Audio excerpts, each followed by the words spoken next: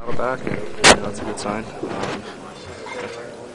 Do you have a sense of what's deemed goalie interference or what isn't deemed goalie interference nowadays? I'm not going to touch too much on that. Was he touched?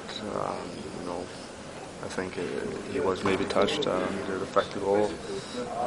I think so, but ultimately the ref's going to call it how he sees it, like I've always said, and ultimately that's the way it went.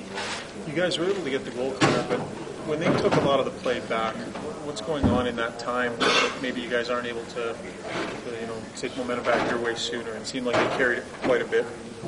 Yeah, I guess that's been the theme. But we had our swings, and we carried the pace in the first period, and that's a good sign. Even when they were carrying the play, we found a way to score a goal, a huge goal to send us to overtime, and that's a positive. Connor, what has Getzlaf done to make life difficult for you guys?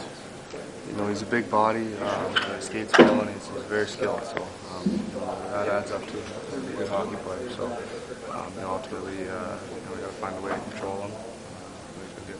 Summarize just through 4 games, tied at 2. Going back, I guess you shed this pretty quick. Yeah, we were in the same position last series. We're going into a building that we've had success with before. We're comfortable playing there.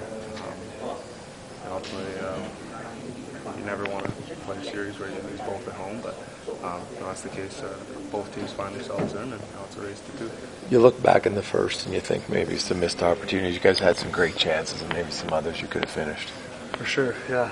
That one bounces through his 5-hole on the 2-on-1. One he reaches back, that's probably going to find its way in the net.